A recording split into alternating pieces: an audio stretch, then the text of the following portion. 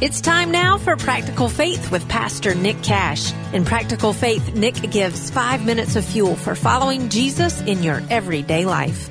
Welcome to Practical Faith, everyone. This is Nick here, and it's such a joy to have you listening. I want you to know I always welcome your feedback, your questions, your suggestions.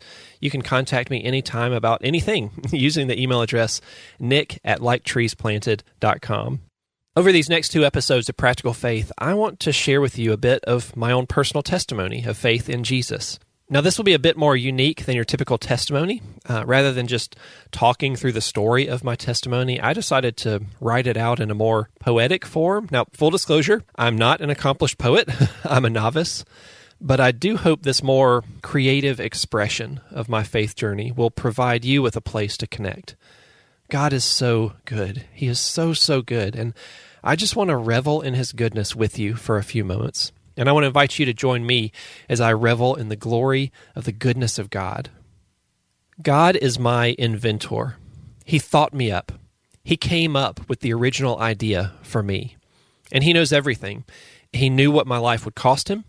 He knew that by making me, He would be bringing great sorrow and grief to other people and even to His own heart. He knew I would betray Him. He knew I would respond to my fellow man with selfishness and apathy. He knew there would be pain and sorrow and death if He created my life. And even though He knew all of this, He knew it would cost Him His own Son to make me. He still wanted and delighted to create me. God is the inventor and architect of my very existence. I exist because He thought me up. And despite the pain and difficulty He knew that my life would cause both Him and others, in His infinite wisdom, He still decided it would be a good idea to carry out His creative plans for me. And like a master craftsman, He wove me together.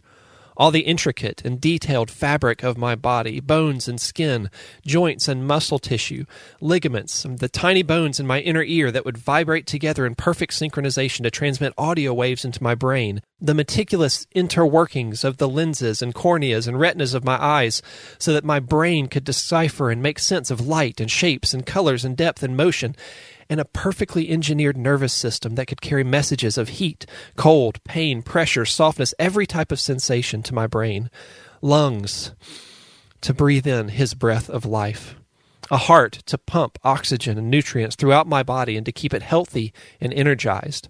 Like a skilled carpenter, He did all of that with His own hands inside my mother's womb. And not only did He weave together the intricate makeup of my physical body, but He also created my eternal soul, which He would draw to His own heart a little bit more and a little bit more, lovingly, gracefully, with every passing moment of my life. God is my judge. He sits in judgment over me. And while the idea of judgment usually stirs up feelings of fear, condemnation, God has made a new judgment of me because of Jesus.